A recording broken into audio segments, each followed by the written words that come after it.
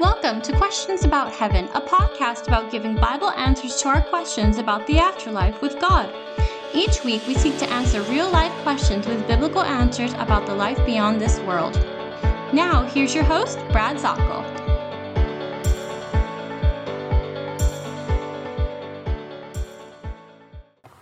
And a most wonderful day to you. This is Brad Zockel. You are listening to the Questions About Heaven podcast, the podcast where we talk about the events of heaven, the end times, and it's known as eschatology, where we talk about the God of heaven, the way to heaven through Jesus Christ, and all of these things which tell the Christian about his or her eternal home.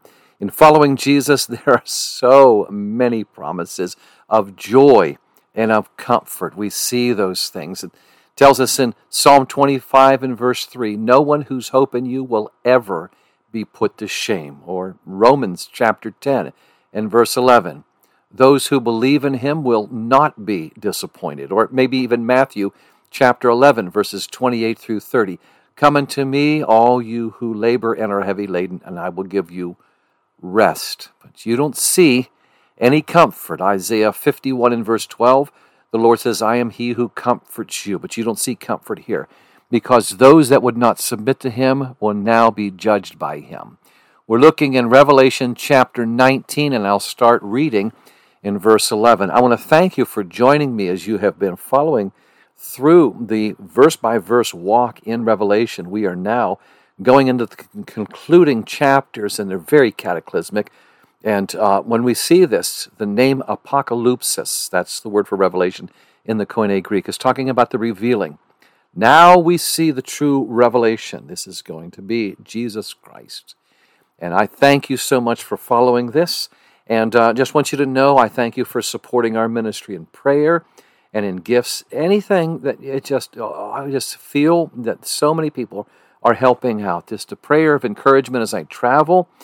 So many times that I have traveled, there have been some close calls on the highway, and I'll come back and find out somebody said that they were praying for me at that time, and I really do appreciate that. Tomorrow morning, about 4 o'clock, I'll be taking off for Slidell, Louisiana, heading down and having a community Bible study on heaven at the Rebel Coffee Roastery in Slidell at 2:30 Louisiana time. And then leaving there, I'll be heading on over to Dayton, Texas, to speak at Pastor Mike Milligan's church, South Dayton Baptist Church. Oh, I'm looking forward to it. My second time being down there with these wonderful people at this church. And would you pray for us as we are traveling? It means so much. And then the following Wednesday, I'll be back here in South Carolina at the foot of the Table Rock State Park, and there's a wonderful church there, Holly Springs Baptist Church over in Pickens, South Carolina. I'll be having a heaven study there, 7 o'clock in the evening, and then to fill out the month of February, I will be in Fayetteville, Georgia, at Lisbon Baptist Church, and that is going to be under Pastor Brian Parrish invites everybody to come. That's going to be a 2-day Heaven is Home conference, and we're going to have some fun with that. My goodness, I'm so looking forward to that. The first night, it starts about 5:30 at the church, and then the next day we'll have morning and evening, and all of these include a Q&A time. And so if you'd like to come and just have a time of fellowship and also getting maybe some biblical answers to the questions you've had about heaven and eternity and the Lord, we're more than welcome to have you there, and that we might be able to share these times together. I'm so happy I have just been able to talk with Pastor Chris Abner of Rocky Mount Bible Church in Rocky Mount, North Carolina, and I will be going there on the second week of August and speaking in Rocky Mount. That's going to be very, very exciting. And then also, the week before, I'll be at Bethel Baptist in Alabama. I'll share those other things with you, but it looks like the summer is filling up as well. And I do enjoy being with the friends all through the year, just being with you and talking with you. And we're just all growing together in the grace of the Lord as we talk about the end times. So now, as we get going here, I just want you to remember to pray as I'm continuing to talk about heaven. But right now, we're in the Revelation edition of our look at the Questions About Heaven podcast, at the different things in eternity. And so now I'm going to start reading in Revelation chapter 19 and verse 11. I'm going to read from the King James Version as I rotate translations. I'm going to read this to you, and I'm going to continue on down to the end of the chapter and then go as far as I can in this podcast and then move on to other times that we'll talk some more about this and going through this chapter. But we want to take a look very deeply at the detail. And I saw heaven opened, says John, and behold, a white horse. And he that sat upon him was called Faithful and True, and in righteousness he doth judge and make war. His eyes were as a flame of fire, and on his head were many crowns, and he had a name written that no man knew but he himself. And he was clothed with a vesture dipped in blood, and his name is called the Word of God. And the armies which were in heaven followed him upon white horses, clothed in fine linen, white and clean. And out of his mouth goeth a sharp sword, that with it he should smite the nations, and he shall rule them with a rod of iron. And he treadeth the winepress of the fierceness and wrath of Almighty God. And he hath on his vesture and on his thigh a name written, King of Kings and Lord of Lords. And I saw an angel standing in the sun, and he cried with a loud voice, saying to all the fowls that fly in the midst of heaven, Come and gather yourselves together unto the supper of the great God, that you may eat the flesh of kings, and the flesh of captains, and the flesh of mighty men, and the flesh of horses, and of them that sit on them, and the flesh of all men, both free and bond, both small and great. And I saw the beast, and the kings of the earth, and their armies gathered together to make war against him that sat on the horse, and against his army. And the beast was taken, and with him the false prophet that wrought miracles before him, with which he deceived them that had received the mark of the beast, and them that worshipped his image. These both were cast alive into a lake of fire, burning with brimstone. And the remnant were slain with the sword of him that sat upon the horse, which sword proceeded out of his mouth. And all the fowls were filled with their flesh. Very grisly passage, to say the least.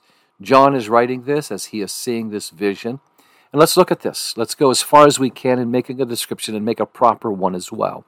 When we look at this passage here, we are seeing John is seeing something quite, what would you say, apocalyptic, revealing, and that's what the word apocalypse means in this. And what is he revealing? Well, we're really seeing Jesus here for the very first time. We're seeing him as he is. When we take a look at this, we're seeing this Jesus, not just as a shepherd, not just as a miracle worker or a fantastic teacher. We're seeing him really as the King of Kings and Lord of Lords. And it says here, the question is who can stand? And we find this when we see the holiness of the Lord. I'm reminded when it tells us in 1 Samuel chapter 6 and verse 20, when we talk about the holy God. Who can stand before this holy God? It's a rhetorical question. Can anybody? Well, of course they can't, if they're in rebellion. But we do know this. We can stand on these things. We stand and we see the joy of the Lord, and we see the power of God as we follow Jesus in faith. We find these so very, very exciting to take a look at these truths, because we're not fighting the Lord. We are joining the Lord here. There's so much for us to look at here, and let's go ahead. Now I saw heaven opened. Well, this word for opened, saying having been opened, reminds us way back in Revelation chapter 6, where we saw this same thing. We don't necessarily have the seal judgments and the trumpet judgments and the bowl judgments in sequential order. They may intersperse and explain. And so it looks here that this is the reference back to Revelation chapter 6. The heavens are open. And what happens in Revelation chapter 6? People, whether kings or laymen, just regular folks, wherever they're stationed in life, they are running in terror. After all the judgments, the changing of the sun, the darkening of the sun, and the worldwide earthquake, and all these horrible things, what scares people in the narrative is when the heavens are open and they see God on the throne. We see this here, Revelation 19, verse 11, the heavens open, and when he sees this, we see this is going to be, John had opened up heaven to enter into it to see the throne, and then we see the throne in Ezekiel chapter 1, when he sees the heavens open, and so does Isaiah in Isaiah chapter 6.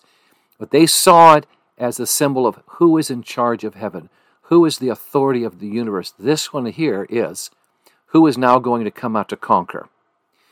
You have an overcomer. This overcomer that we saw the very first time. We saw a white horse way back in the seal judgments in Revelation chapter 6 and verse 2. This was a deceitful one. This was not Jesus. Jesus doesn't carry a weapon as the rider on the white horse in Revelation 6, but God allows that rider and the other ones that we see to wreak havoc for the judgments to come. And we see this, I'll remind you that even with Job, that Lucifer was allowed to, Satan was allowed to go so far, and God would say, you stop here. You also see this here. In Revelation chapter 13, you will notice this phrase, and it was given to him, a mouth speaking arrogant words, and authority to act for 42 months. That was given to him. That finishes out the verse. Given to him, given to him. So there is a limit there.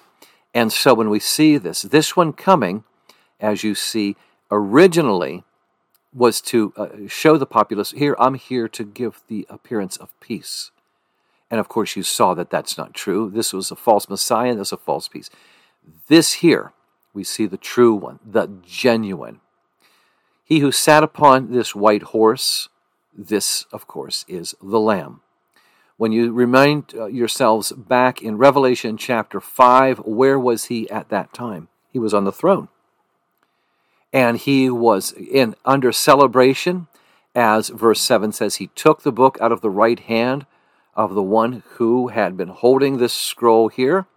And when we see this, this means that this is a conquering gesture, which you see right here. Jesus is on this horse. And this one, as we see him, he is called faithful and true. I think about this, and I shared this in an earlier class. Numbers chapter 23 and verse 19. God's not a man that he should lie, or the son of man that he should repent, or change his mind, be sorry for what he's done. Has he said, and will he not do it? Or has he spoken, he will not make it good?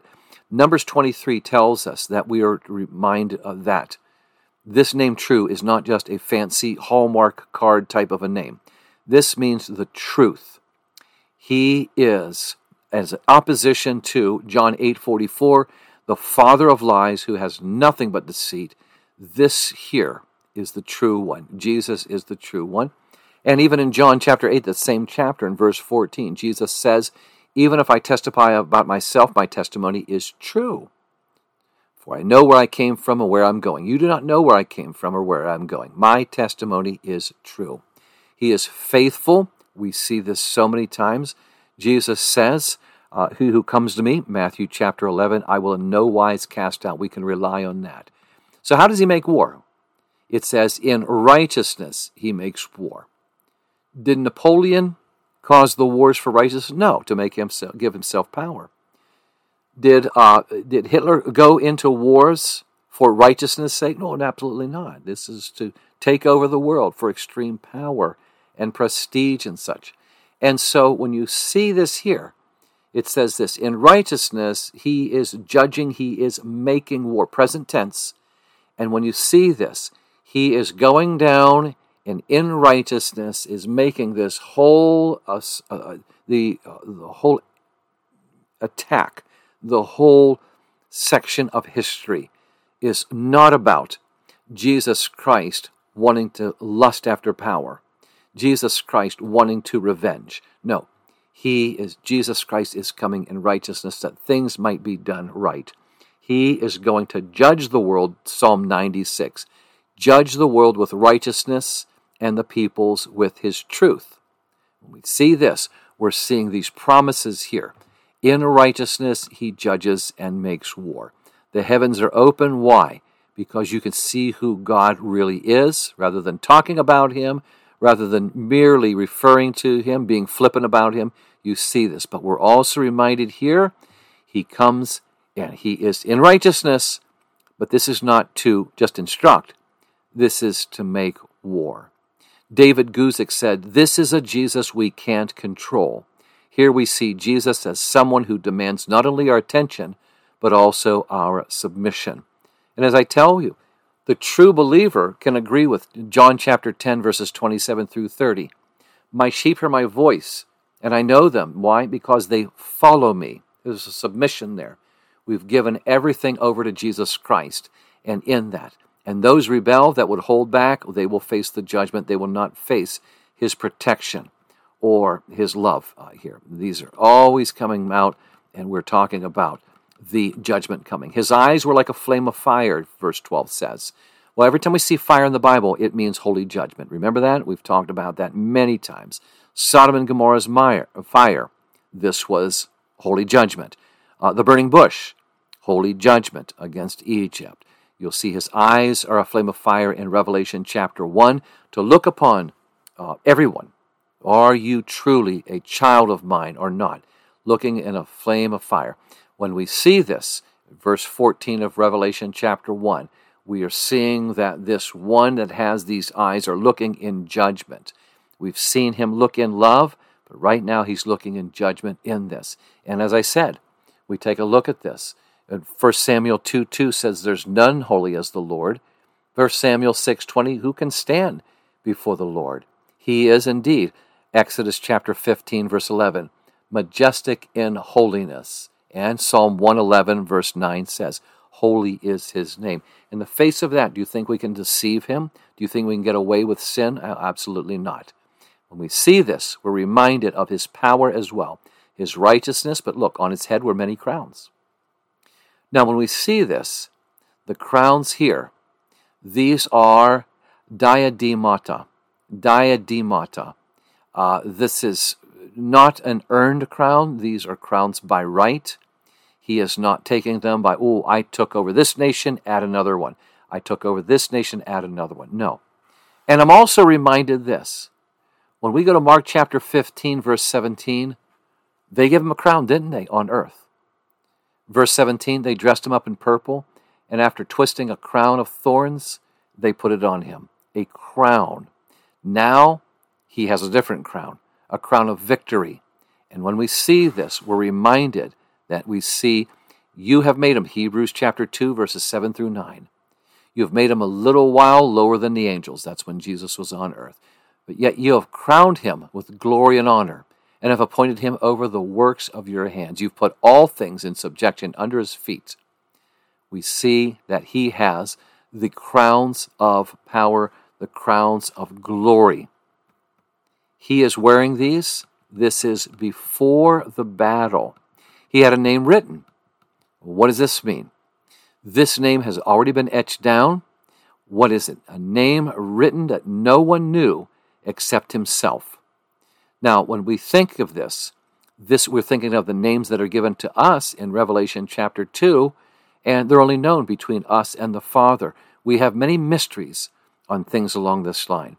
When we see that Jesus is being given this name that we have no idea what it's like here, we're also reminded that there are still things about the Lord that have not been revealed.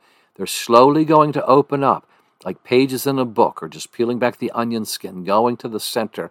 When we see this, we see the powerful, powerful truth that this one has so much more than we ever knew could be revealed. Hence the name of the book, Revelation.